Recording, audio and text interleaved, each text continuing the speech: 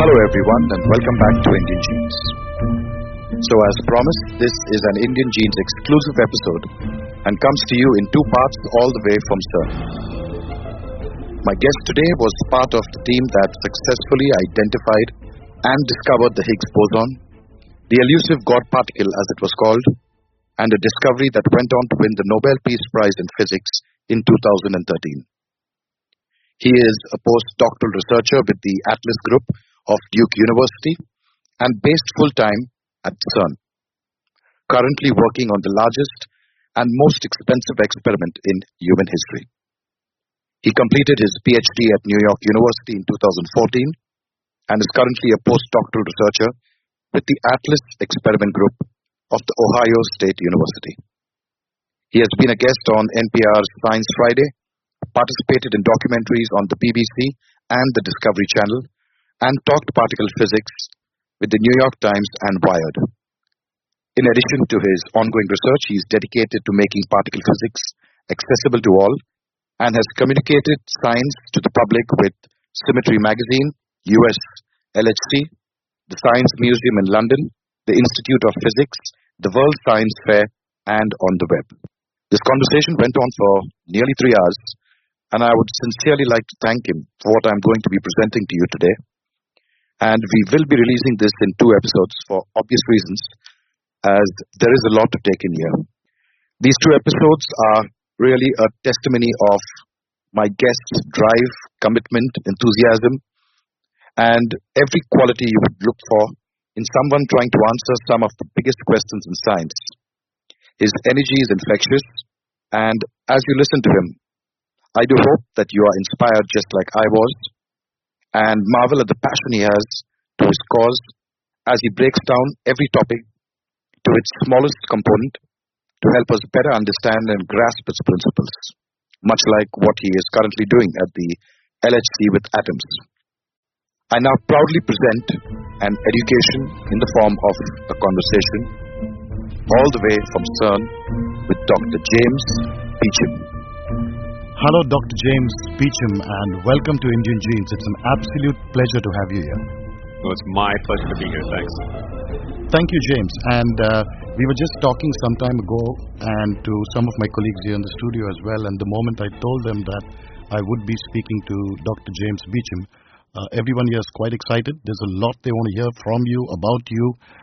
You're working in a great place. You're in CERN. My listeners have also been introduced to you. So there's a lot we're going to talk about. But before we get there, James, I want to quote something from a politician. And apparently this is what happened when CERN initially put out a proposal for finance. And the quote from the politician was, if you can explain in language of a politician what the hell you guys are doing out there, you can definitely have the money. So I'm going to say, I'll change a couple of words there, and I'm going to say, if you can explain in the language of a common man what the hell you guys are doing out there, you'll definitely have our support. So let me leave it to you, James. Well, thanks very much, and I'm extremely happy to be here. And I think that, part of my whole goal as being, kind of a public-facing scientist, because, I'm a full-time researcher here at CERN, at the largest experiment in human history, the Large Hadron Collider. But I do that full-time, sort of my day job, because I love it, because the research that we do is endlessly fascinating and too many projects, and I love it so much. But I also take a lot of time and kind of make sure that the public gets a chance to understand what we do, because at the end of the day, my research really is your research too, and that's one of my goals, is exactly to do what you do, or what you said, is to make sure that we can break down what we do into pieces that people that are not specialists will understand. And so I wouldn't even call them the common man or the common person. I would just call them non-specialists. I would call them, the only thing that separates me from you is that I, did 6 years worth of quantum field theory calculations in graduate school, right? At the end of the day, we both have deep down inside, deep down in our bellies, in our hearts, in our souls, we have this kind of curious, kernel of childlike curiosity.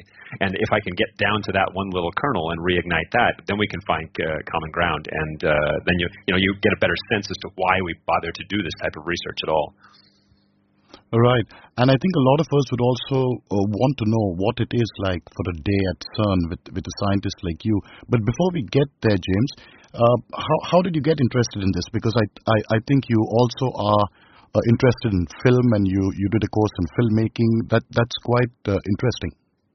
Yeah. Well, let's put it this way. I've always been obsessed with the edges of knowledge. Let's put it that way. I've always been obsessed with the very edges of what humans can know. And I mean that in the following sense. So particle physics is the place that you find yourself when you're that curious little kid who never accepted that's just the way it is as an answer. So, if you're a little kid and you're looking up at the sky, and eventually you ask your father or someone, it's like, why is the sky blue? And if the answer comes back, oh, that's just the way it is. If you're the particle physicist, you don't accept that as an answer. You go, wait a minute, that makes no sense. There has to be an answer. And so you go and ask someone else. And if they don't know, then you go to the library or you go to the internet and you find these things out. The particle physics is just the place you go when you always are obsessed with finding out the underlying structure behind anything around you. And if you keep asking this, the kind of the how and why questions behind the how and why questions, eventually you find yourself in particle physics, because that's really the edge of what we know right now. And so as a little kid, I really was the kid that would just ask the questions and always be dissatisfied with the answers and want to know more and more and more. And so when you find yourself as a little kid in that sense, of course you're drawn to the techniques of science, because science is this wonderful, glorious process, right? I mean, I think everybody in your audience knows this already, but it's good to remind ourselves that science is not a list of facts, right? Science is a process. It's a way of thinking about the world. It's a way of asking and answering questions in a robust way that we can come to reliable, repeatable conclusions about the way that the world works around us. And so when you get into science as a little kid, it's like if you're that curious little kid and you're lucky enough to be in a place where you have parents or guardians or people around you to encourage your curiosity, or at least resources that you can appeal to. I was very privileged to be in a position like that.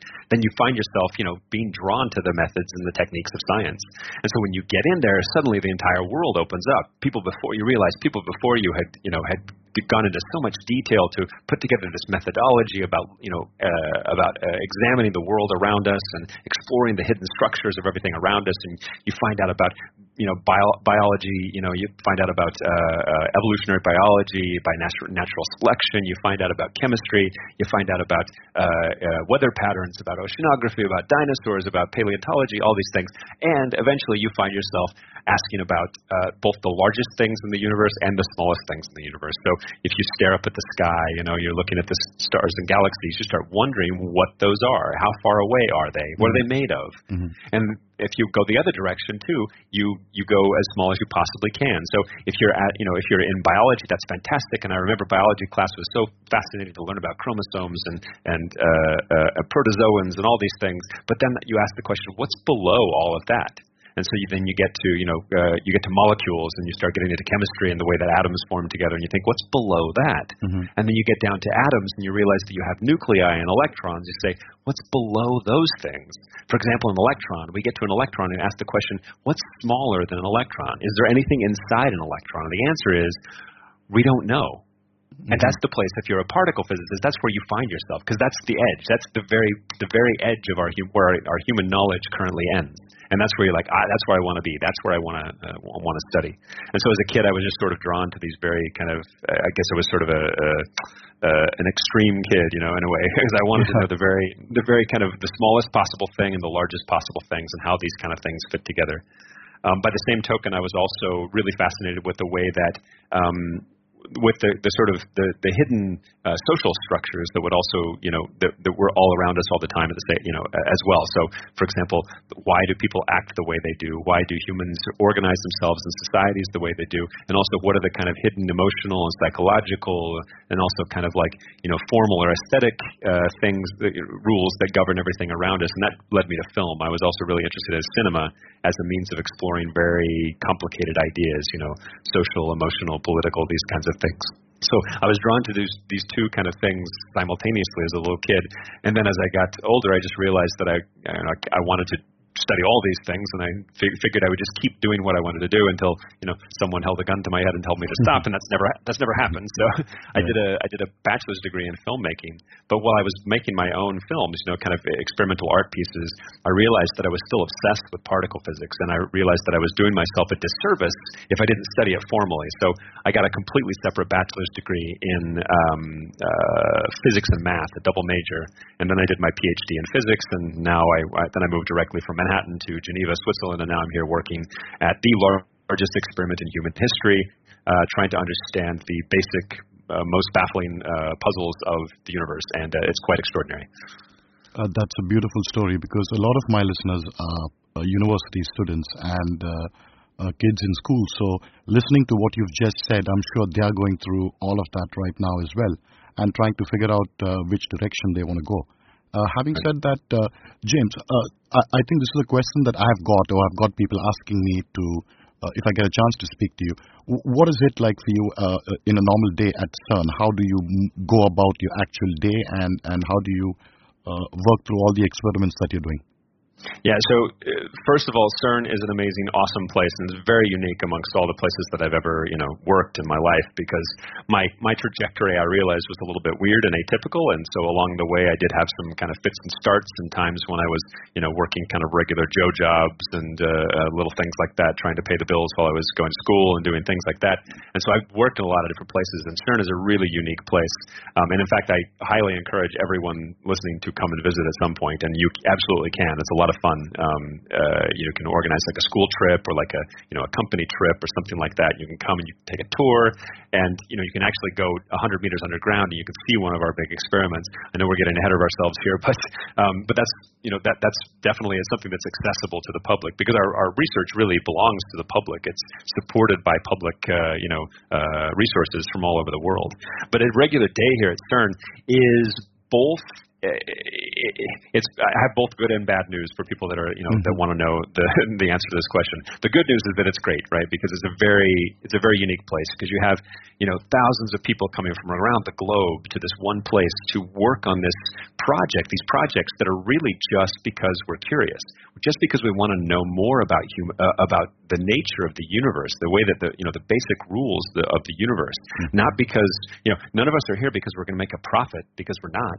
None of us are here because we're going to get rich, because we're not. You can't make a product out of the Higgs boson particle, right? And if we discover dark matter, you're never going to be able to make dark buildings out of dark matter. So the reason we're here is strictly because we're curious, and that makes it a very unique place. It's a self-selected group of people for whom this was the highest goal, for them to come here to participate in these big projects that are researching things that are bigger than all of us individually. We really have to act collectively. So a regular day here is fantastic, because I get a chance to interact with people from all over the globe, and I have meetings where we discuss projects and little sub projects, and I'll be sitting in a meeting in a room with me from the United States, and someone from Norway, someone from South Africa, someone from Canada, someone from Sao Paulo, someone from Tokyo, someone from Mumbai, someone from Beijing.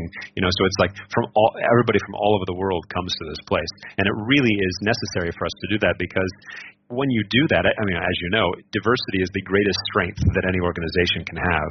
And for science, it's absolutely essential as far as I'm concerned, because when you have people from different perspectives and different backgrounds, ethnicities, languages, mother tongues, things like that, they really come and bring new perspectives on the research. They really do.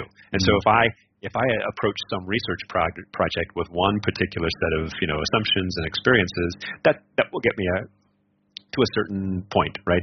But then if I get in a problem, it's very useful to be able to submit it to the group, and then somebody else says, did you think about this and this and this? Because their different perspective affords a totally different way of looking at things. So that's really a fantastic thing. It's also a lot of fun in terms of day-to-day, because we get a chance to work on electronics projects, we get a chance to do a lot of coding,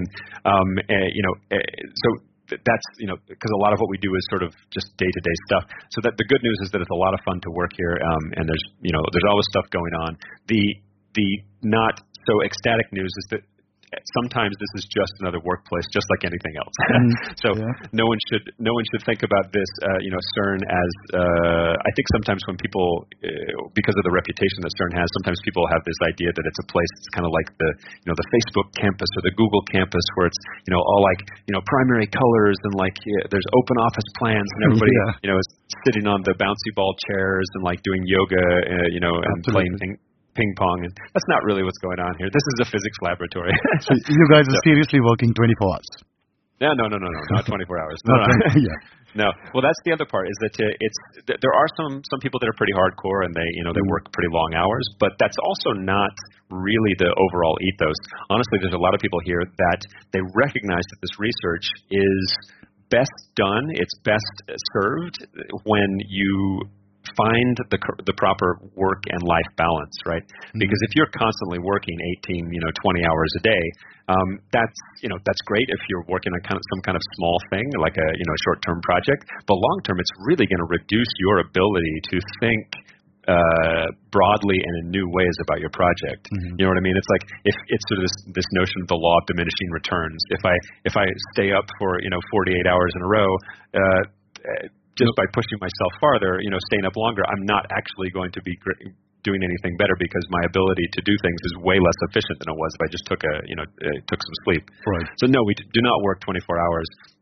And in fact, there's because it's such a unique location. Geneva is a beautiful place. It's right in the middle of Europe, so it's highly accessible to other places, all around Europe. It's also really close to a lot of great skiing. So I know a lot of my colleagues, they really enjoy going skiing on the weekends. So there's it's more or less it's about finding the proper kind of work-life balance for you as a scientist here. And some people do that better than others. But yeah, so we do not work 24 hours a day. Some people are kind of extreme and they like to work a lot. Some of us work too much, and we try to cut it down. But at the end of the day, you realize that this project, again, the things we're working on are collaborative by nature. They require dozens, hundreds, thousands of people, and so it's okay if you schedule things, if you arrange things so that you do not have to work 24 hours. You can instead work your part, and then you can pass on your work and what you've done to your other colleagues, and then they can get back to you on the stuff they're supposed to work on, and then it kind of goes in iterations like that. So. Yeah, it's a fun place. It's interesting too, because I'm looking out my window right now and I'm reminded of how kind of utilitarian it is here as well. Yeah. So I'm also because as somebody that also has like sort of an art component of my life, and I have a lot of friends in the art world, and I did a degree in cinema as well.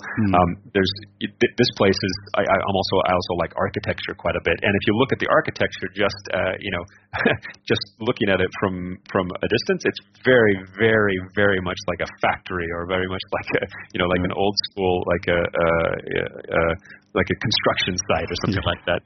Yes. It's really because it gets at the heart of, just to finish the thought, it gets at the heart of, why it is that we do this research. Why, what's the kind of, the sort of person that is drawn to particle physics research. Particle physics, again, what we are is we have to be, especially as an experimentalist, right? Because I'm an experimental particle physicist with this ATLAS experiment, one of the two the two experiments that discovered the Higgs boson particle in 2012.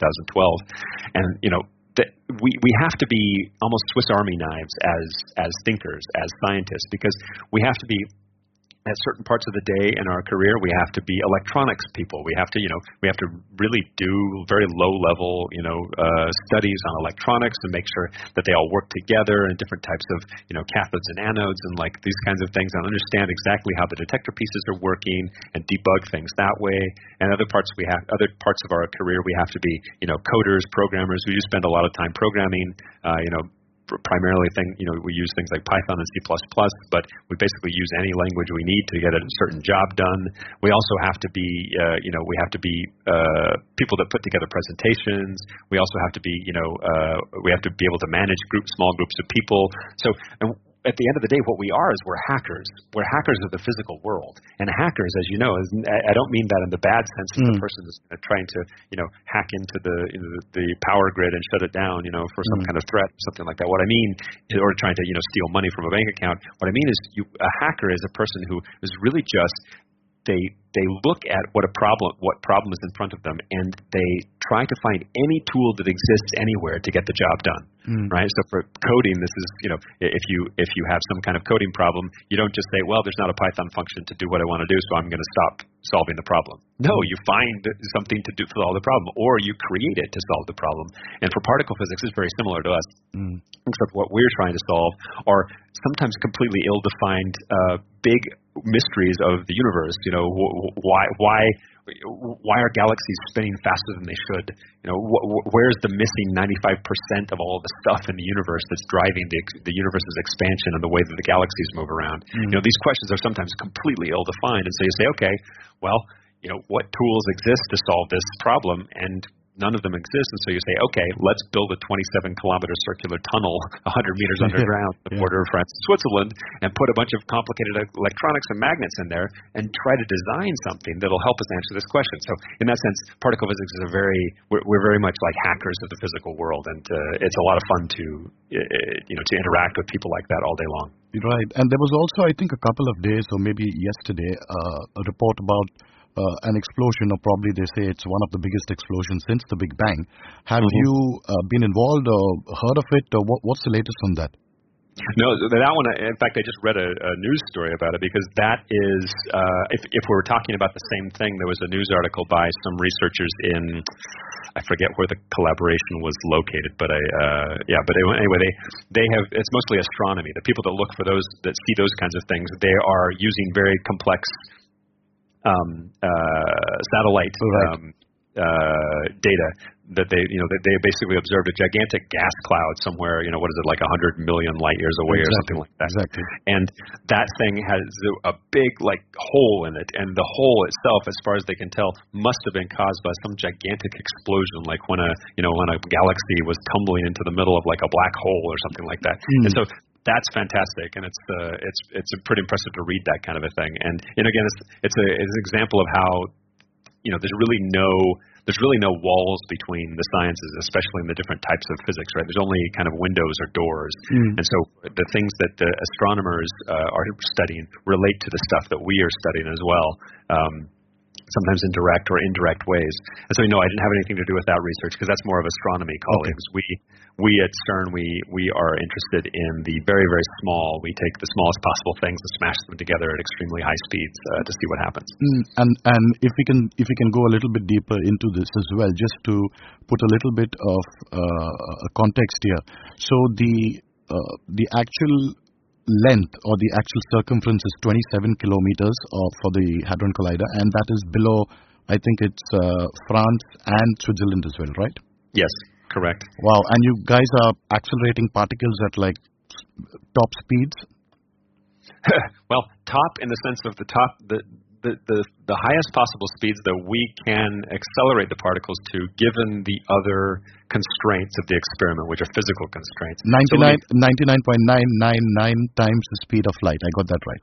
Well, yeah, it's a little bit more to be more accurate. It's 99.9999991% of the speed. Okay, you're the expert. Okay. Yeah. So yeah, we can back up a bit and really kind of answer that question. It's a really good observation, because it's like, it seems like you hear the word CERN and the Large Hadron Collider and the Higgs boson and all of these crazy things, and we're creating black holes and all that kind of a thing.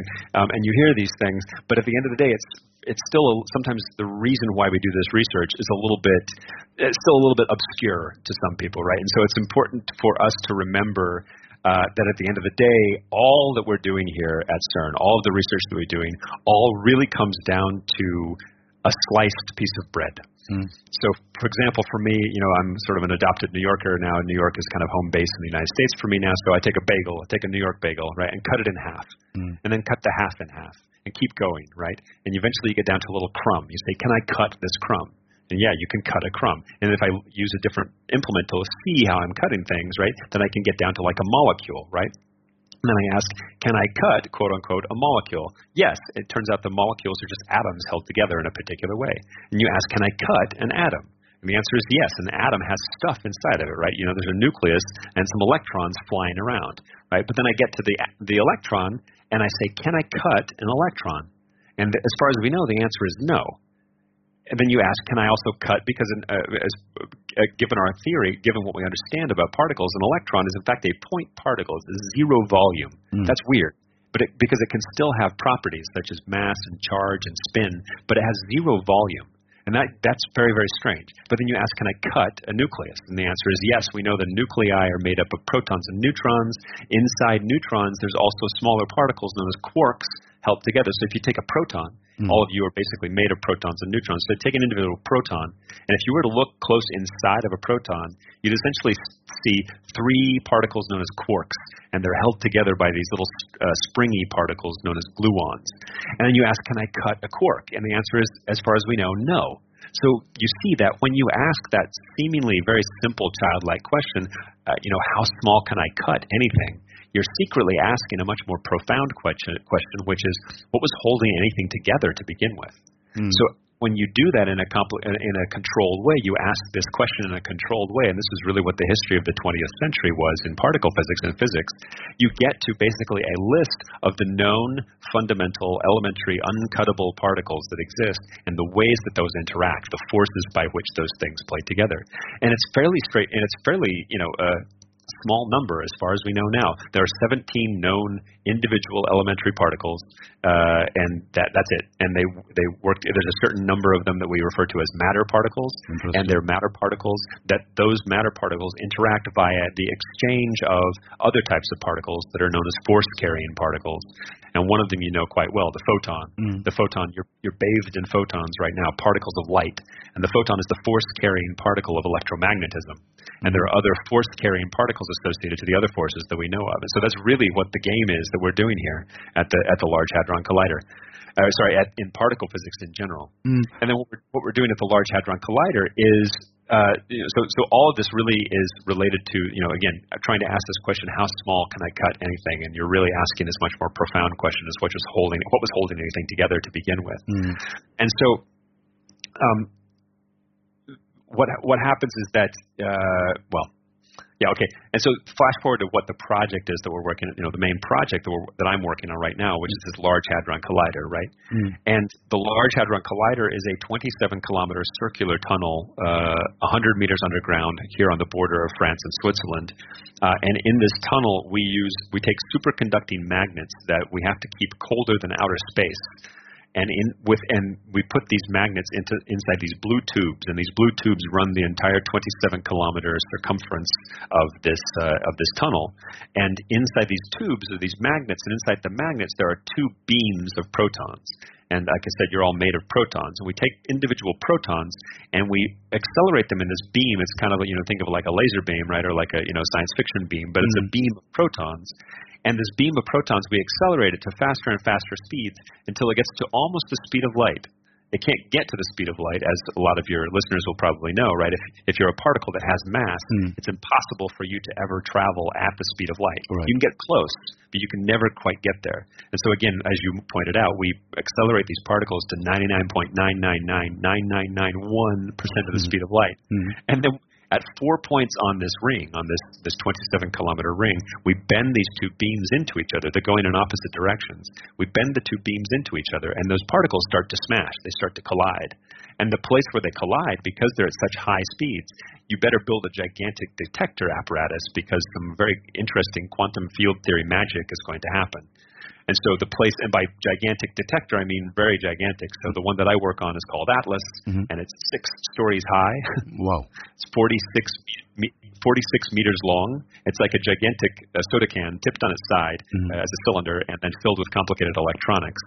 And what this detector apparatus really is, it's analogous to a camera in the sense that, your camera, like on your phone, has a certain chip there, a certain CCD, right, that is collecting particles, photons, and as these photons come in, each one of these individual sensors, these readout channels, will get an individual photon and will be able to write that off and put it into some kind of data storage, right? And then you assemble that in a certain way, and it looks like an image. So in a sense, your camera has a certain number of readout channels where some particle hit it, and then there's a particular, it measures the properties of the particle, in this case a photon, and then put them all together in a certain geometry. In our case, the detector is about a 100 megapixel camera that takes photos, that takes three-dimensional photos, and it does this 40 million times per second. Wow. So that's the type of camera that we're talking about here, because inside of that gigantic cylinder, you really have a whole mess of complicated electronics, so that when two particles collide right in the middle, these two protons come together and smash, something happens right down there that we'll never see. The thing that we're really interested in is the thing that happens right at the moment of the collision. But we'll never actually be able to see what happened there, because normally if we created a new particle right there in that moment, the particles, it will decay very, very quickly, and then it will spray into a bunch of particles that then hit the detector. And so these particles will be basically kind of spraying out from the collision point. And if you, for example, if you search on the internet for something called Atlas event displays, you'll see these beautiful kind of two-dimensional renderings of the three-dimensional like a three-dimensional image of what happens if the particles coming out from a collision, and see these kind of curving arcs and these kind of blobs of yellow blobs of energy and things like that. And that's really what one of our images looks like. You can never see it. You don't see that with your eyes. This is of course like an illustration, but that's a good example of what the collision actually is doing. And sorry, that would also be the Higgs boson when it was actually detected. It was the same technique and would have come out with the same experiment, right? Yes, exactly. So that's exactly what we did to discover this particle. Let me back up one step, in fact. So the thing that some people might have in their heads right now, a question they have in their heads right now, is that what's the benefit that you get from doing, why do you have to have something so large? What's this 27 kilometers all about, right? And why do you have to get to the very high speeds? What does that matter?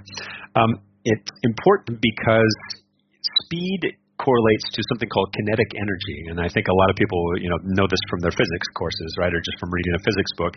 There's different types of energy that exist in the universe, right? And energy is more or less the ability to do something, the ability to do work, right? E is equal to mc squared, right? Yeah, that's what we're getting to. Yeah, okay. So I'm talking about the concept of energy itself. Energy as a physical concept, right?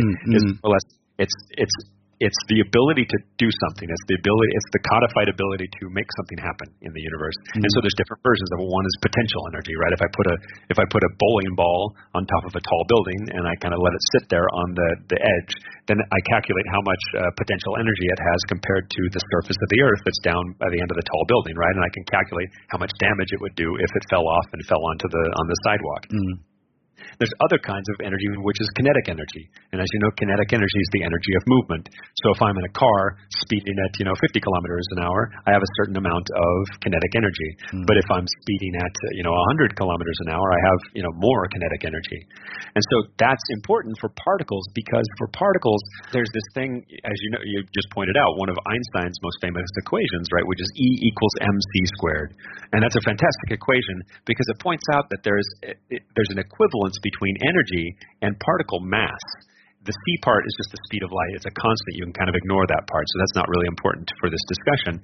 But what it shows is that E is equal to m under certain conditions in the world of tiny uncuttable particles. And that's important because m, mass, for a particle is not the same thing as the word that we use, mass. We use colloquial, it's like, oh, look at that massive building or something like that. Right. Mass for a particle is simply a property that's put there by nature. It's a number that's put there by nature, and we don't control it. We can only measure it. So, for example, an electron, your body is swarming with electrons, right? An electron has a very fixed mass, m, that's just put there by nature. And again, we can't control that. We just measure it. And it's the same here as it is an electron that's in Alpha Centauri or another one that's just falling into a black hole. It's always the same. And so that we don't measure, we can't control that mass, but we can measure it. And the particles that we know exist have a pretty wide range of masses. An electron has something, has a very, very small mass. And then something called the Z boson, which is a particle we discovered back in the 1980s, has something like many orders of magnitude higher mass than the electron. Again, we can't control that; we just measure it. And so this is important because the part of that equation we can control, if we work hard enough as humans, is the E part. And the E part is the kinetic energy of a particle that I can slam into another one. Right. So this is important because So because bigger experiments, 27 kilometers rather than say 10 kilometers circular tunnel, bigger experiments allow you to get to higher energies, higher speeds, and then therefore higher collision energies in your collider experiment. And that's important because think about it: if nature has a particle with a mass m that's something very, very high, and we as humans have only ever built an experiment that goes up to a certain collision energy E, we'll never be able to produce this particle in the middle of our detector, produce it in abundance so that we can measure it and measure its properties. That's so interesting. So that's really the reason why it was so hard to find the Higgs boson, because no one knew what its mass was. It's really just, there's a lot we could talk about. We can talk about the Higgs boson for probably hours and hours, but but the Higgs boson was predicted. The particle was predicted to exist back in the 60s. Right. And it took 40, 50 years for it to be found. Why is that? It's because the prediction of this particle was a fantastic prediction of something called the Standard Model of particle physics. And this is more or less the Standard Model is more or less a list of the known uncuttable particles, elementary particles. Elementary, yeah. And the way that they exist, right? It's basically a list of that. It's based upon some fairly straightforward mathematical equations.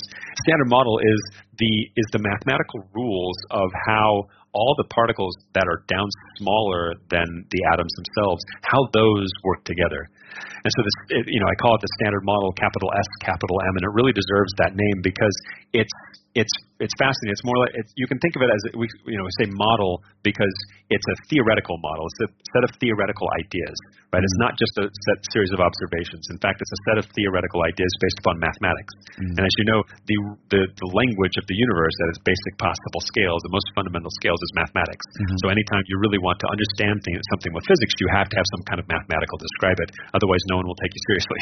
Right. And so throughout the 20th century, it's fascinating because the way that the different kind of observations, somebody would make some observation in a laboratory about some new effect that they see in particle physics, and they'd say, I can't explain that with the current theory. And they take it to the theorists, and the theorists would try to understand it a bit better with the math, and they'd say, that could be because of blah blah blah. And then they'd say, because of this, you should do a different experiment, and maybe you see this effect. And so they started putting all these pieces together, and essentially, the Standard Model of particle physics came out of this century's worth of about half a century's worth of experiments that pointed toward this kind of the structure of everything around us, the way that the individual particles exist, and the way that they kind of interact together. And it's just really this fantastic theory. It's based upon something called group theory and also differential equations. And if you know some straightforward mathematics there, it's a fantastic theory because it just allows you to, if you start with some fairly straightforward mathematics and you kind of turn the crank on these mathematics, it makes very precise predictions as to what you should see in particle physics experiments. And more or less all those predictions are right on. It's fantastic. So back in the 70s, for example, people were like, wait a minute, if our understanding of all of these particle physics observations that we're making at the time, if that understanding is correct, then there should be these extra particles, these things called the W and the Z bosons, the Z boson. These particles should show up in your experiment with a certain mass, above this range. Does the W particles give the mass to the weak nuclear force? Is that the particle you're talking about? Yeah, so these W and Z bosons, these are the ones that they don't give mass to it, but what they do is they are the force-carrying particles of the weak nuclear force. Right. Yes, you're right there. So those are the ones that are the force carriers for the weak force. And so the three forces of nature that particle physics, that the Standard Model describes very, very well, are electromagnetism, the weak force, and then the strong force. And the electromagnetism, of course, is mediated, or as the force-carrying particle is the photon. And then for the weak force, it's a little bit weird because it has W plus, W minus, and Z boson. And then the strong force has the gluon as its force-carrying particle. And I didn't come up with the word gluon. Some joke back in the day did. Right? Yeah. But it's a good word because it's a really practical. Strong force. And also with very practical. Very practical with the Higgs boson, with the discovery of the Higgs boson, I think the interesting thing there was about the fact that there is actually a Higgs field. So if there is a Higgs particle which was detected, I think it's quite amazing to try to visualize, at least for the moment, that there is a Higgs field that permeates through the whole universe. Is that what we are saying? And that's where mass gets rolled up or every time we interact with it. I find that very interesting. Yeah, so that's in fact the most important thing about this discovery. The Higgs boson, again, just to finish the thought, it's a good question and perfectly timed, right? Because we were talking about how this standard model of particle physics was this wonderful thing that developed over the 20th century, and it kept making these very precise predictions, and they kept being right on. So the W and Z bosons were predicted, and then pow, just in a few years they were found in the experiment, essentially right where they were predicted in the mass. And that was just fantastic, and everybody's like, wow. So the last remaining prediction, if you flash forward to like the mid 2000s, the last remaining prediction of this standard model was the Higgs boson particle. And this thing had been predicted back in the 60s. And so it is a prediction of the standard model, but there's a problem because the standard model says that it exists, but it says nothing about what its mass should be. And that's frustrating because that, if you knew what its mass was, you would have a better sense as to how big of an experiment you should build to find it. So that's why it's why it took so long for particle physicists to discover it. It didn't show up in any of the experiments back in the 70s. And in fact, there's this really fantastic paper from the 70s by some very prominent theorists at the time who were doing some studies on the prediction of the Higgs boson. And at the end of the paper, they have the following quote. It says, we will end this paper with an apology and a note of apology and caution. We apologize to our experimentalist friends and colleagues for having no idea what the mass of the Higgs boson is. And they say, but we wanted with this paper, we wanted to show you, to prepare you as how it might show up in some of your experiments. For this reason, we do not encourage any large experiments just to search for the Higgs boson. Wow. And so then, of course, one of the main motivations for the Large Hadron Collider was, of course, to find the Higgs boson. Exactly. And it's because since that paper had written, the interest had grown in the Higgs boson, not just because it was the last thing to find, but because the Higgs boson is evident. It's such a weird particle. It's so completely different from all the other ones that we've ever found. For the reasons that you were in fact getting at with this asking about this Higgs field thing. The Higgs boson particle, again, the reason it took until 2012 to find is because we had to eventually build a collider with a high enough energy E, the kinetic energy of these particles, and that was only possible with this Large Hadron Collider at CERN. So we were able to reach something called 13 trillion electron volts, TeV, tera electron volts, at the Large Hadron Collider, and this is enough to discover the Higgs boson. But again, the Higgs boson particle is a fantastic discovery, and of course, some of my colleagues might, don't tell my colleagues I said this, but the Higgs boson particle is not the most important thing about that discovery. Okay. The Higgs boson particle is in fact the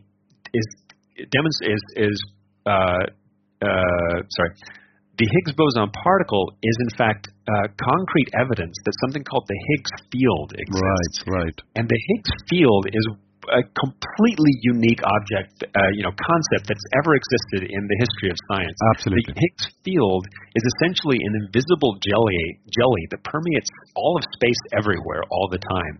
And you don't feel it, but your particles do, because this Higgs field is a thing that allows them to have the concept of mass at all.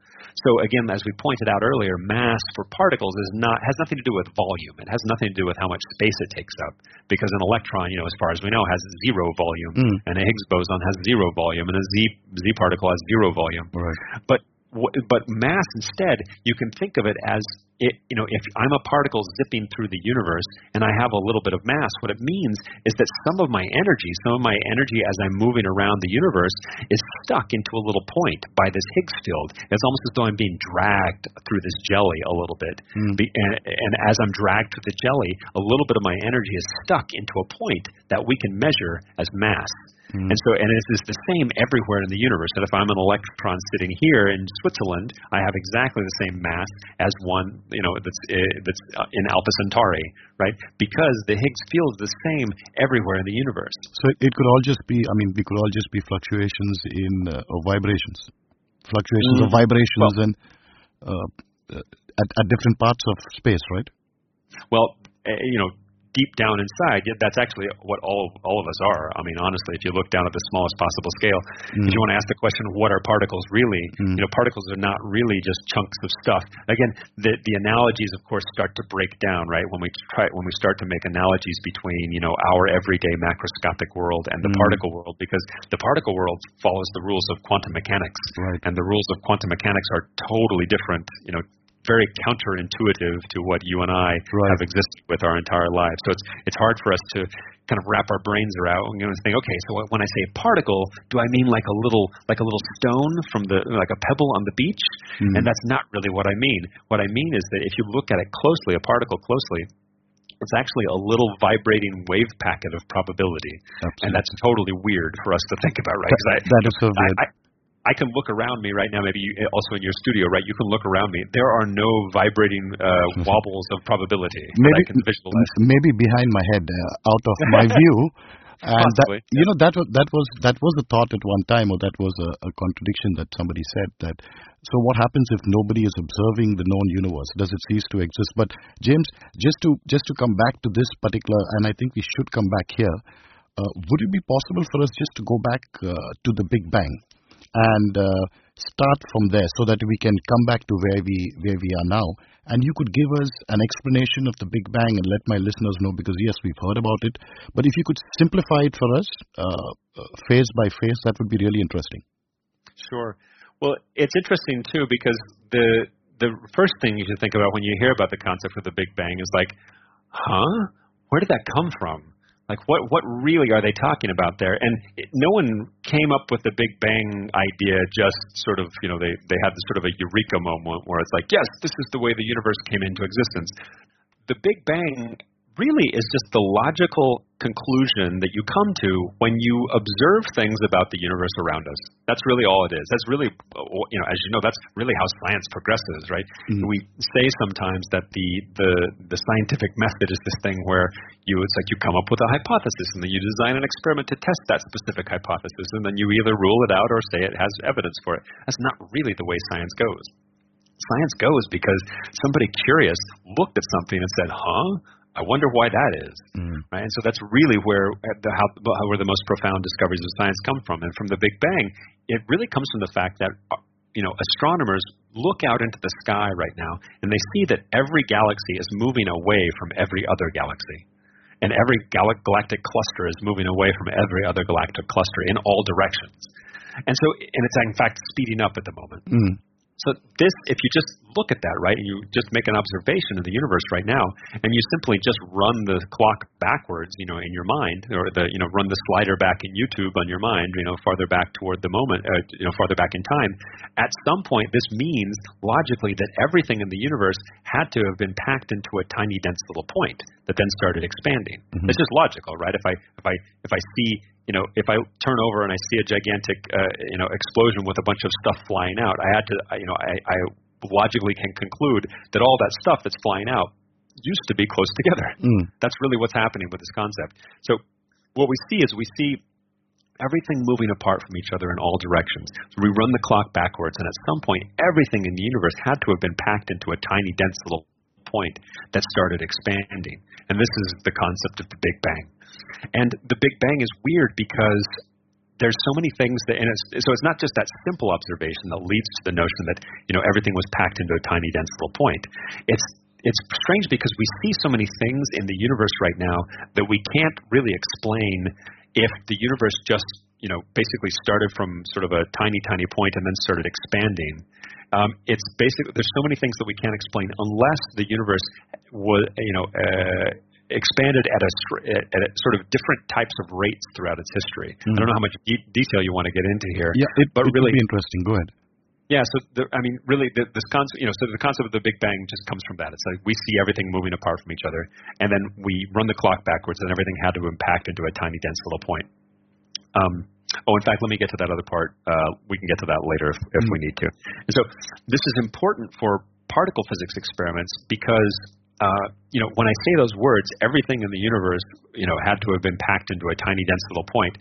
That's a pretty wild thing to say, right? Imagine, imagine everything. And when I'm saying a tiny point, I mean something extremely small, like something like 10 to the minus 30 meters, right? That's insane. That seems crazy, right? Because I can't even imagine taking an entire coffee cup and compressing it down into something that's like 10 to the minus 30 meters, something like that. Yeah, and sorry, when we say Big Bang, James, do you mean?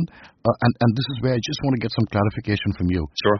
We're talking about this point that you're talking about, whatever the point is. That point starts with the Big Bang. Is that what we say? Because after that we get into inflation. But I want to just understand between the Big Bang and inflation, this moment, and I think if you could just break this particular phase for us. Well, so that is the part that's a little bit. In fact, it's not entirely clear what was happening right at the moment of the Big Bang versus when inflation. Mm-hmm. So a lot of people. If you want to get into a little bit more details. So the Big Bang, it depends on who you're talking to. They will refer to the Big Bang as the moment when everything started to expand, and other people will say that the moment of the Big Bang was after inflation. Okay. So it depends on who you're talking to as to what what you mean by the Big Bang. Okay. What I typically refer to as the Big Bang is I just say Big Bang doesn't really matter so much where exactly I put the line for where the Big Bang was. What we know is that everything had to have been packed into a tiny point, and then it started expanding. But we know also that it did not just expand at a constant rate. And so kind of what you're getting at is the fact that we know that there's so much in our universe right now that we can't explain unless right at the moment of the Big Bang, it did not just, or right around the moment of the Big Bang, the universe did not just expand at a constant rate, but instead right at the moment of, right at the first part, it did this insane exponential inflation and then slowed down to expand at a much more constant rate. And this, so this inflation part, this is the thing you're referring to as inflationary, and this is inflationary Big Bang theory. And this inflation was so extreme that it's almost impossible to wrap the mind around. Basically, the universe expanded from such a small size to such a macroscopic size in such a small amount of time that it's sort of like if we took a horse and we magically inflated this horse right now to the size of the current observable universe, and we did that in about 10 to the minus 32 seconds. Wow. That's what inflation was like at the moment of the Big Bang. It's just colossally insane that this happened, and this happened much faster than the speed of light, and the inflation of space did. But then after that inflation stopped, it suddenly stopped and it slowed down. And in our universe, it's been going at a much slower rate for billions of years. And you earlier spoke about the four forces of nature, and I want to just bring gravity in here to start with, because I think we need to talk a little bit about gravity. Right. This was also the time that these particular forces, were they equally distributed after the inflation, or is that the reason why gravity is such a weak force? Because for some reason, gravity was not equally distributed.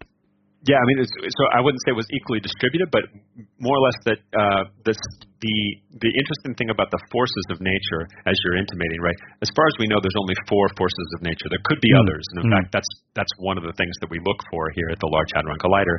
But as far as we know, there's only four forces of nature, and as it stands now in the universe, we can measure them with great precision.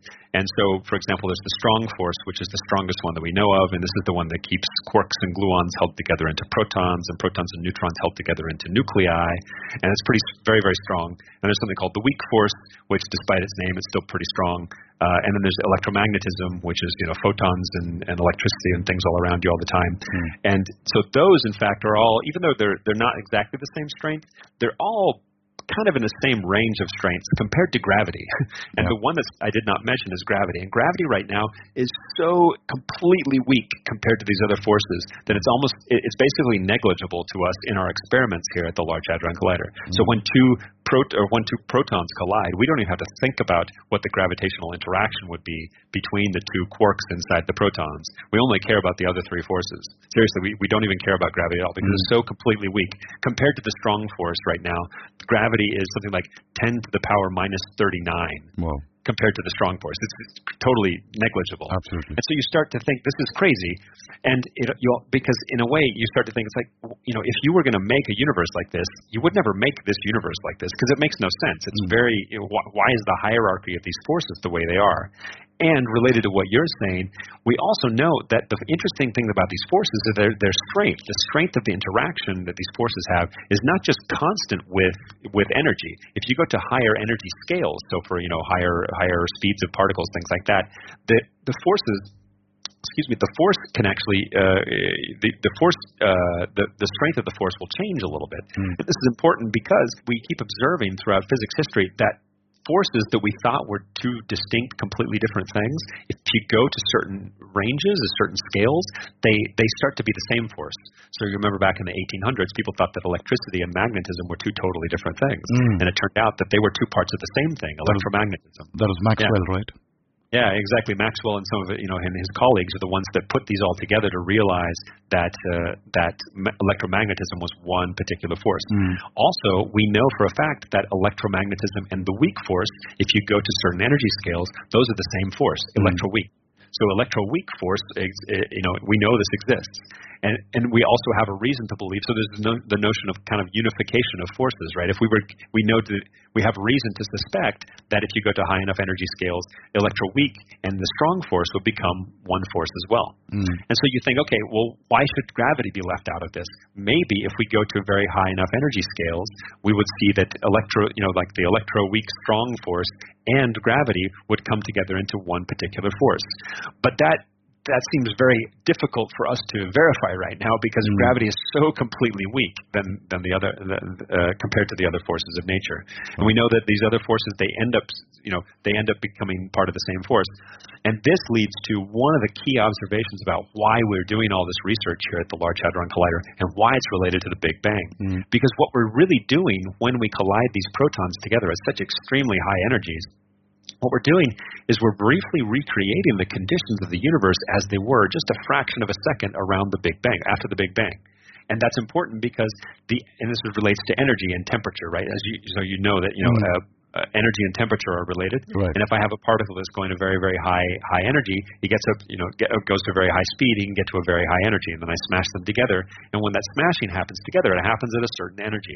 If I take a thermometer right now and I put it out in outer space, the average temperature of the universe is very, very low. The universe is huge, and if I put the thermometer in outer space, it's like 2.7 Kelvin or something like that. That means that the overall average energy of the universe is extremely low right now. This was not always the case, because if I take everything in the universe, I run the clock backwards, and I smash it into a tiny, dense little point, the size of a pea, the size of a speck of dust, the size of an atom. That the temperature of everything goes extremely high. Particles don't like it when you smash them together, and they start to vibrate. They start to radiate, and different, they take on different forms, and energy and mass get, kind of just smushed together, and the average average temperature goes very high. So if we want to study what was going on right at the moment of the Big Bang, or just a few, fraction of a second after that, we need to recreate those conditions in a laboratory. Obviously, we can't really recreate the Big Bang because we don't have all the stuff, but we can recreate a small part of that in the laboratory, and that's really what we're doing. And that's important because if we do that, and it allows us to recreate those conditions and study the conditions, and it's possible for us to find particles that would help us that could have, in fact, very high masses m that were only existed in abundance right at the moment of the Big Bang, and that then as the universe started to expand, they sort of died out in a particular way. That's and the so way interesting. they died out, they give us, the way that they died out, they then give us sort of an imprint on everything that we see in the universe now, sort of like a code or like a puzzle that we have to, work backwards and try to recreate and see if we can figure out what was going on. So that's one of the reasons why, if we really want to understand everything about the universe that happened at the Big Bang, we need to go to bigger and bigger machines, much larger than the Large Hadron Collider. And eventually, we could go back far enough that in principle we could reach a point at such high energies so far back toward the moment of the Big Bang that maybe all of the forces in nature would turn into one force. And that would be a fantastic discovery. That would be stunning. And I think that was also the time when all of matter would have come into being. But is it the time to then ask the question about antimatter or supersymmetry? Because if there was matter, like you said, that was created, is there, what is the fact with antimatter, and does it, have you able to detect it as yet?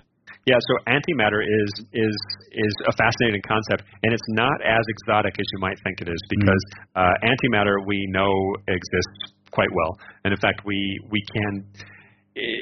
let's put it this way. We know that when we say antimatter, what we're referring to in a very kind of basic sense is if you take a particle with a given charge, and it should have an opposite particle with the opposite charge. It has all the same properties, but it has opposite charge. So for an electron, the antimatter particle, or the antiparticle of the electron, is something called a positron, because by convention the electron has a charge that's -1, an electric charge that's -1. So then I flip the charge on that, a +1. It's the same particle, same everything.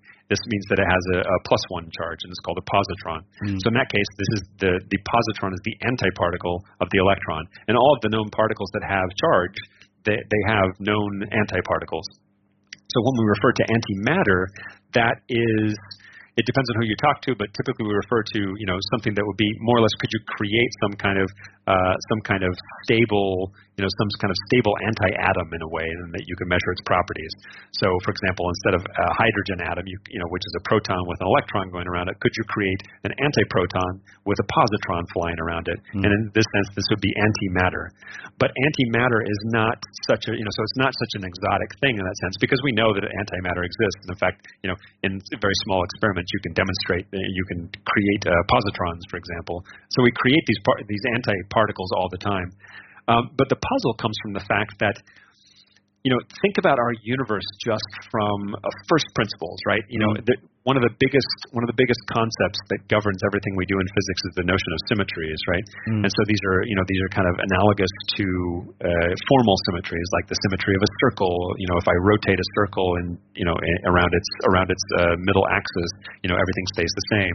And I can do the same with like a spherical ball. I can then a line has a different type of symmetry, and it's not symmetric in certain directions, but other directions too. So I can also think of it in terms of just in terms of the elegance of the universe, right? Why should our universe have only a bunch of matter in it and not any antimatter? Because if I start from zero, if I start from the very moment of the Big Bang, why should I have a distribution of things that's mostly matter particles and not antimatter particles? It kind of makes no sense, and it sort of seems it's asymmetrical. Why would we have a universe that's so asymmetrical? So we think that at the moment of the Big Bang, everything was symmetrical. There were an equal number of an equal number of matter particles and antimatter particles. But then at some point, something happened. There was a small imbalance that came from somewhere, so that there were a tiny number of a slightly larger number of matter particles than antimatter particles. And as you know, when a matter particle and an antimatter particle meet each other, they annihilate.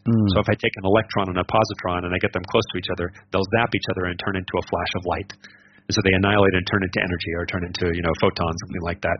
Right. So that really should have happened, at the moment of the Big Bang, when everything started to expand. If you had equal numbers of matter particles and antimatter particles, as everything started to zip apart, they would have found each other and annihilated into just a complete sea of energy. And we would never have seen, we'd never have particles as we know of. We never have matter as it is now. But something happened so that there were basically, that did happen. All of the matter particles and the antimatter particles did annihilate and give a bunch of energy, but there happened to be just a smaller number of matter particles that hung around. They didn't have any antimatter particles to annihilate with, and they started to expand and turn into eventually atoms and molecules and big things, and eventually us. So something happened right at the moment of the Big Bang to create this asymmetry. We still don't know where that asymmetry came from. It's one of the biggest open questions that people are studying here. And that's so interesting, because post that, the actual proof of the Big Bang, or everything that you've just explained to us, credit has to probably be given to Penzias and Wilson for having discovered the cosmic microwave background. And I don't think they intentionally discovered it, though. It was by accident, right? They had something on the antenna of the roof, and could you tell us about that? That's so interesting as well. Yeah, as far as I remember, they were doing they had some kind of like their radio telescope, right? Right. And they had some kind of persistent background noise, and like, what is this noise? It's it was a very precise instrument, and they're like, what is this? And they thought maybe it was, if I remember correctly, maybe some birds were getting into it or something like that. Yeah. And they thought, there was some pigeon droppings, some dust or pigeon droppings. Yeah. And so then once they ruled out all the other possible sources where this persistent background come from, and then they thought about it more critically, and they realized, holy cow, what we're actually detecting is this constant sea of very, very low energy radiation, low energy photons that have been coming to travel toward the Earth for nearly 13 billion, almost 14 billion years to finally arrive at us. And they discovered this thing called the cosmic microwave background. And it was really, it was one of the most profound discoveries in the history of science. So James, with the cosmic microwave background post the Big Bang, I just want to get to the fact that progressively the universe at that time of the Big Bang would have been in a very simple state, or we could say that it was less complicated, if you could, because what I'm trying to get here is I want to get to entropy and how complexity increases with the passage of time. Now, considering where we are today after all these years, how would you look at the concept of entropy where we are today? Because we then have to talk about how is probably the universe going to end. How would you look at this? Yeah, there's a lot of questions in that one question. We could probably spend an entire episode on each one of these subjects. All right. Yeah, it's fascinating because, well, to focus in on one part of the question first. So in terms of what we suspect happened through the history of the universe, starting with the Big Bang,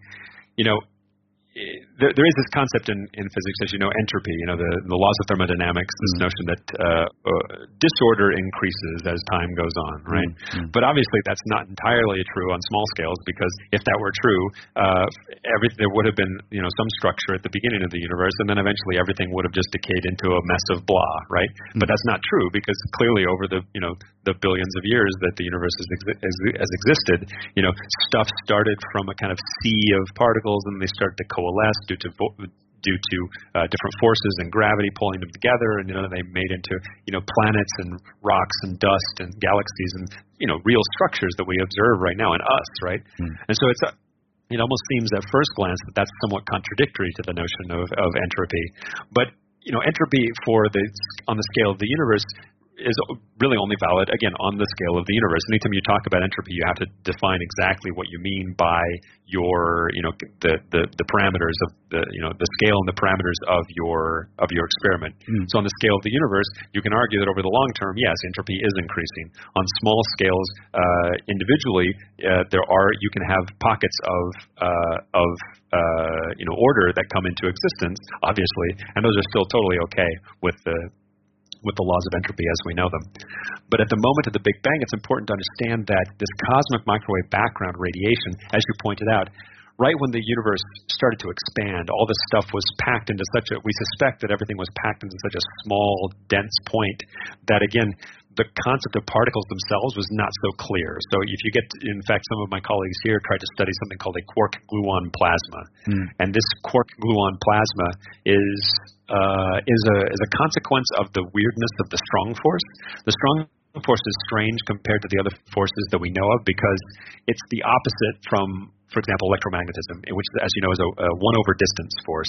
It's an inverse squared law, right? So if I have an electron and a positron, and I hold them half a meter apart, they feel a certain electromagnetic force between them. And then if I take them 1 meter apart, they will feel less force. And if I take this electron and take the positron to Alpha Centauri, then the force will be very, very small. It's still measurable, but it's still calculable, but it's very close to nothing. But that's totally different for the strong force. For the strong force, it's completely opposite. If I have two quarks that are held together by the strong force, and let's say that I'm God, I can say this as an atheist, I'm God, and I'm going to try to pull apart these quarks. And I start to pull the quarks apart. The strong force says, no, I'm going to increase the strength of the force between them. So as they get farther apart, the strength of the force goes up. And but then you say, well, wait a minute, I'm God, I can do whatever I want to. You start to pull the quarks apart. The strong force says, no, I'm going to make it harder for you to pull them apart. And you say, but no, I'm God, I have to win. And you pull them farther and farther. The strong force says, okay, just to spite you, because I am nature and I'm always going to win, I'm going to create a quark-anti-quark pair out of the vacuum and put it right in the middle of the distance that you pulled these apart, just to spite you. So that's the nature of the strong force. It always wins. And it always, as a result, we can never find a free quark floating around by itself. We've never observed one of these things. But then if you run that the other direction, what if I take two quarks and I smash them closer and closer together? what if I put them so close to each other that means that the force between them should in fact get lower and lower, right. And eventually it could get to such a point that the concept of particles makes no sense because there's no friction. Basically it's a completely frictionless liquid. It's the perfect liquid where you have a quark. The concept of individual particles disappears, and you have this sort of like perfect liquid of pure energy just kind of frothing around. Right. So at the moment of the Big Bang, we suspect that was what was going on. The concept of individual particles didn't make much sense. Then as the universe started to expand, for the first, so we had this inflation, and then we started to have this. Then we had this kind of the Big Bang idea, where everything just started to expand at a more kind of constant rate, or a constant acceleration, more rate. And then it did this, in fact, but still, after the moment of this Big Bang, for in fact a few 100,000 years, it was more or less everything was still kind of in a soupy relation. You did have individual particles, but in fact they were still pretty close together, so much so that any time one of them wanted to, say, radiate, wanted to get rid of some energy, like to send off a photon, it would immediately get absorbed by a nearby particle. For example, so if I'm an excited electron, or I'm an excited atom or something like that, and if I'm an excited particle and I'm kind of bumping around and I'm giving off radiation, that would immediately be absorbed by some other particle, just immediately. There's no way for it to go anywhere. There's no room for it to go anywhere, and it did this for a few 100,000 years. And then at some point, at about a few 100,000 years, suddenly everything expanded just far enough so that there was room. There was space for photons as they started getting scattered from other particles. They actually had some room to fly, and as a result of that, suddenly the universe, which was previously opaque, became transparent. Suddenly, in the sense that if I were somehow magically, I had like a telescope for the first few 100,000 years of the universe's existence, I would never be able to see anything because there's no photons free to be able to get into my magic telescope. But finally, after a few 100,000 years, something happened. It just got big enough, the universe got big enough that there was room for photons to fly. And suddenly, as photons could fly through free space, then the universe became transparent and you could see things. But as the universe kept expanding, it kept doing this. It is expanding right now. It was doing this for 13 billion years. It meant that there were going to be some photons that would start to fly off from this last scattering surface that would fly for basically billions of years. And so one of the photons from some other part of the universe, right, would have started right at that moment a few 100,000 years after the Big Bang, and it would start to fly toward the area of space where where the Milky Way would eventually coalesce, and where eventually the solar system would come together, and eventually the Earth would come together, and eventually protozoans would start to evolve, and eventually humans would exist. And then one of those photons, eventually 13.8 billion years ago, would suddenly smack into Penzias and Wilson's apparatus to point out, it's like you are completely constantly bathed in these photons that have been traveling since since a few 100,000 years after the Big Bang to finally reach us. I could stand and applaud. That's such an amazing description, James. That's such an amazing description. It's just so constantly humbling to be a physicist, right? And just a curious human being, right? So when, it's just humbling to realize that as humans, we have the capacity, we have the ingenuity and the innovation to come up with experiments and ideas to test this, to really, and to conclude that, if you've seen this, I urge everyone, I think you probably have, but I urge everyone to get online and to search, cosmic microwave background image, and this wonderful oval image. I've seen it. With the little kind of blotches of blue and yellow and red. I actually have a poster of that in my room. It's just stunning every time I look at it, because that is essentially, that's the closest we as humans can get. That's a baby picture of our universe. Absolutely. And it's just humbling. It's humbling, yeah. It's humbling. Humans can do this. Right. And you were mentioning that for the first, I think you said 100,000 years, till the photons actually got out of this mist. So no matter how far we go back, that is in a way the universe holding its secret, right? We would never be able to see past that barrier of 100,000 because there was no light coming out before that. Correct. Yeah, and if there were, again, if it was immediately absorbed, right? So that you can say that the concept of light, the concept of electromagnetism and photons, they did exist, but they weren't free. They couldn't get anywhere, and they couldn't fly anywhere. So for us to literally see back farther than that, it's basically impossible. And which is why it's important for us to design these higher energy experiments so that we can recreate the conditions closer and closer to the moment of the Big Bang to better understand what's going on. Because there's no way for us to ever actually see what was going on right then. And you mentioned a little bit earlier about entropy, and as you say that we move into nature by nature, we move more into chaos. That is also connected with the arrow of time. So that makes it difficult for us to actually. Well, I think what you guys are telling us is that you theoretically can move in both directions, right? Even though we have an arrow of time because of entropy. The formula or the theory does tell us that we can move both ways.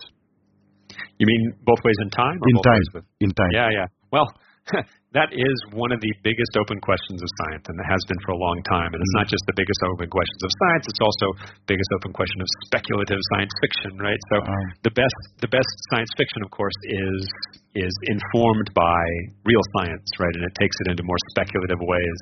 And so, anytime you watch a TV show with somebody traveling through time in some kind of magic phone box, right? It's a really nice image, and it's really kind of a nice metaphor or a fun thing to look at. But to really do time travel, especially reverse time travel, in principle, it's possible.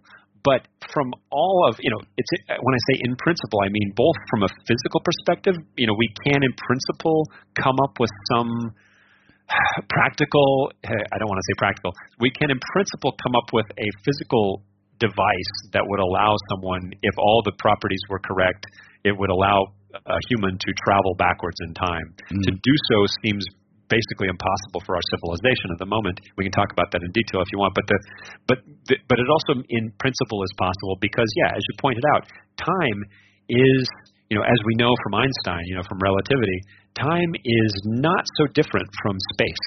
Anytime you, for example, if you want to make a coffee date with someone, you have to specify. It's not enough to specify 3 points in space, right? You and I live in a three-dimensional space, unless there's other hidden dimensions that we can't currently observe. It's not enough to specify 3 dimensions of space. You also have to specify what time you meet. Otherwise, there's no way for you to meet for coffee. So this means that, in a sense, time is just another coordinate,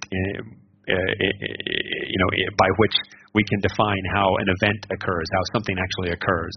And so, in that case, time is very similar to space. And Einstein pointed out that if you look at it more closely and the mathematics behind it, especially when you go to the extreme things that the universe has in store for us, you and I can't really experience this so much, a little bit, but not so much.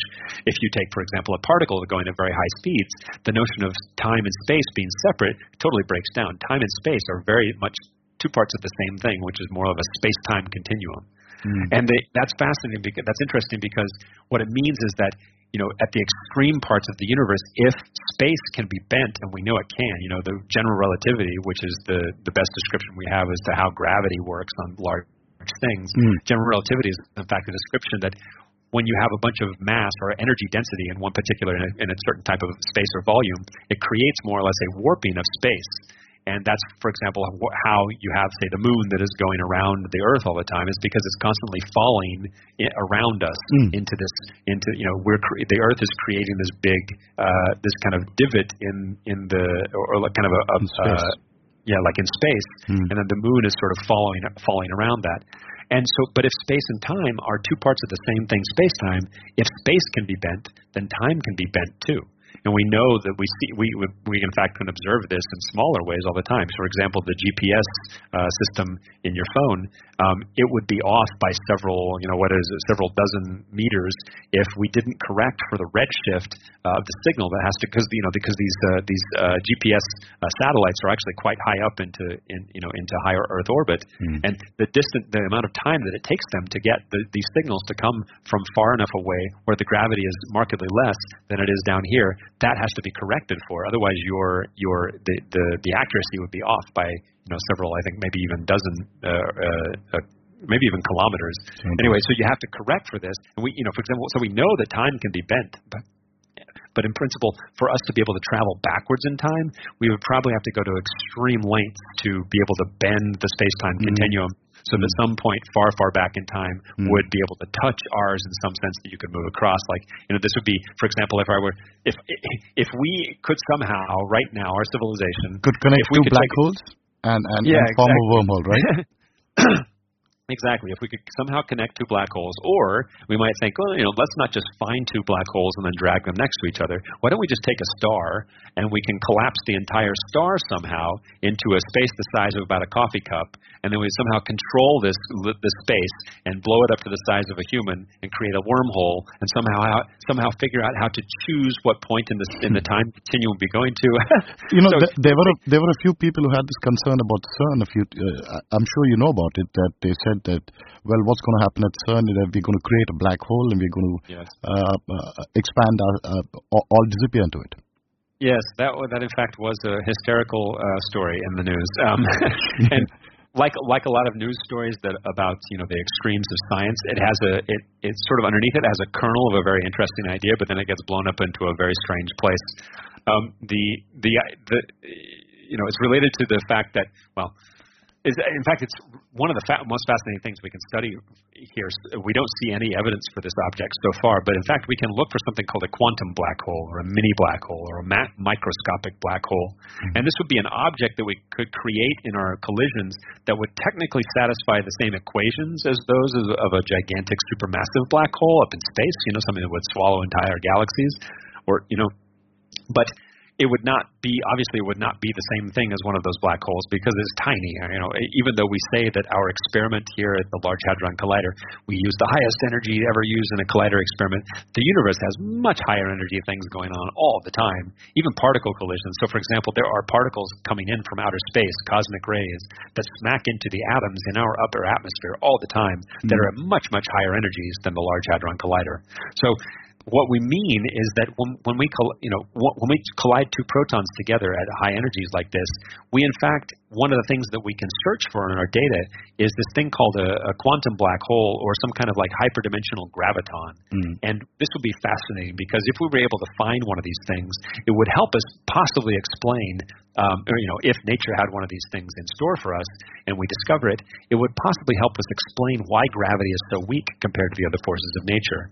So for the following reason, so if we were to, if we were to collide two protons together at high energies, it's possible that we could coax this little hyperdimensional graviton thing into existence for a small amount of time, and like I said, gravity is extremely weak compared to the other forces of nature. Something like 10 to the minus 39 compared to the strong force, would give it a value of 1, right? Possibly that could be. And that doesn't really satisfy our kind of notions of elegance, right? Obviously, the universe doesn't have to be elegant to humans. The universe just is, and it doesn't matter. It doesn't care if we think it's elegant or not, right? But it starts to make you think, it's like, why would gravity be so weak, so weak compared to these other forces? One of the ways is that maybe gravity is just as strong as the other forces if we were able to measure it in more than 3 dimensions of space. Yeah, so maybe you and I only exist in 3 dimensions of space, but maybe the extra gravity that we're missing is leaking into spatial dimensions that are invisible to you and I. So listeners, as we promised, I'm sure a lot of you have been enjoying this conversation, and we would like to take this further into part 2, where we go deeper into these questions and touch on some of the most exciting topics currently out there, pushing further into the boundaries of human thought, reason, and science. Thank you for listening, and hope to catch up with you in episode 2.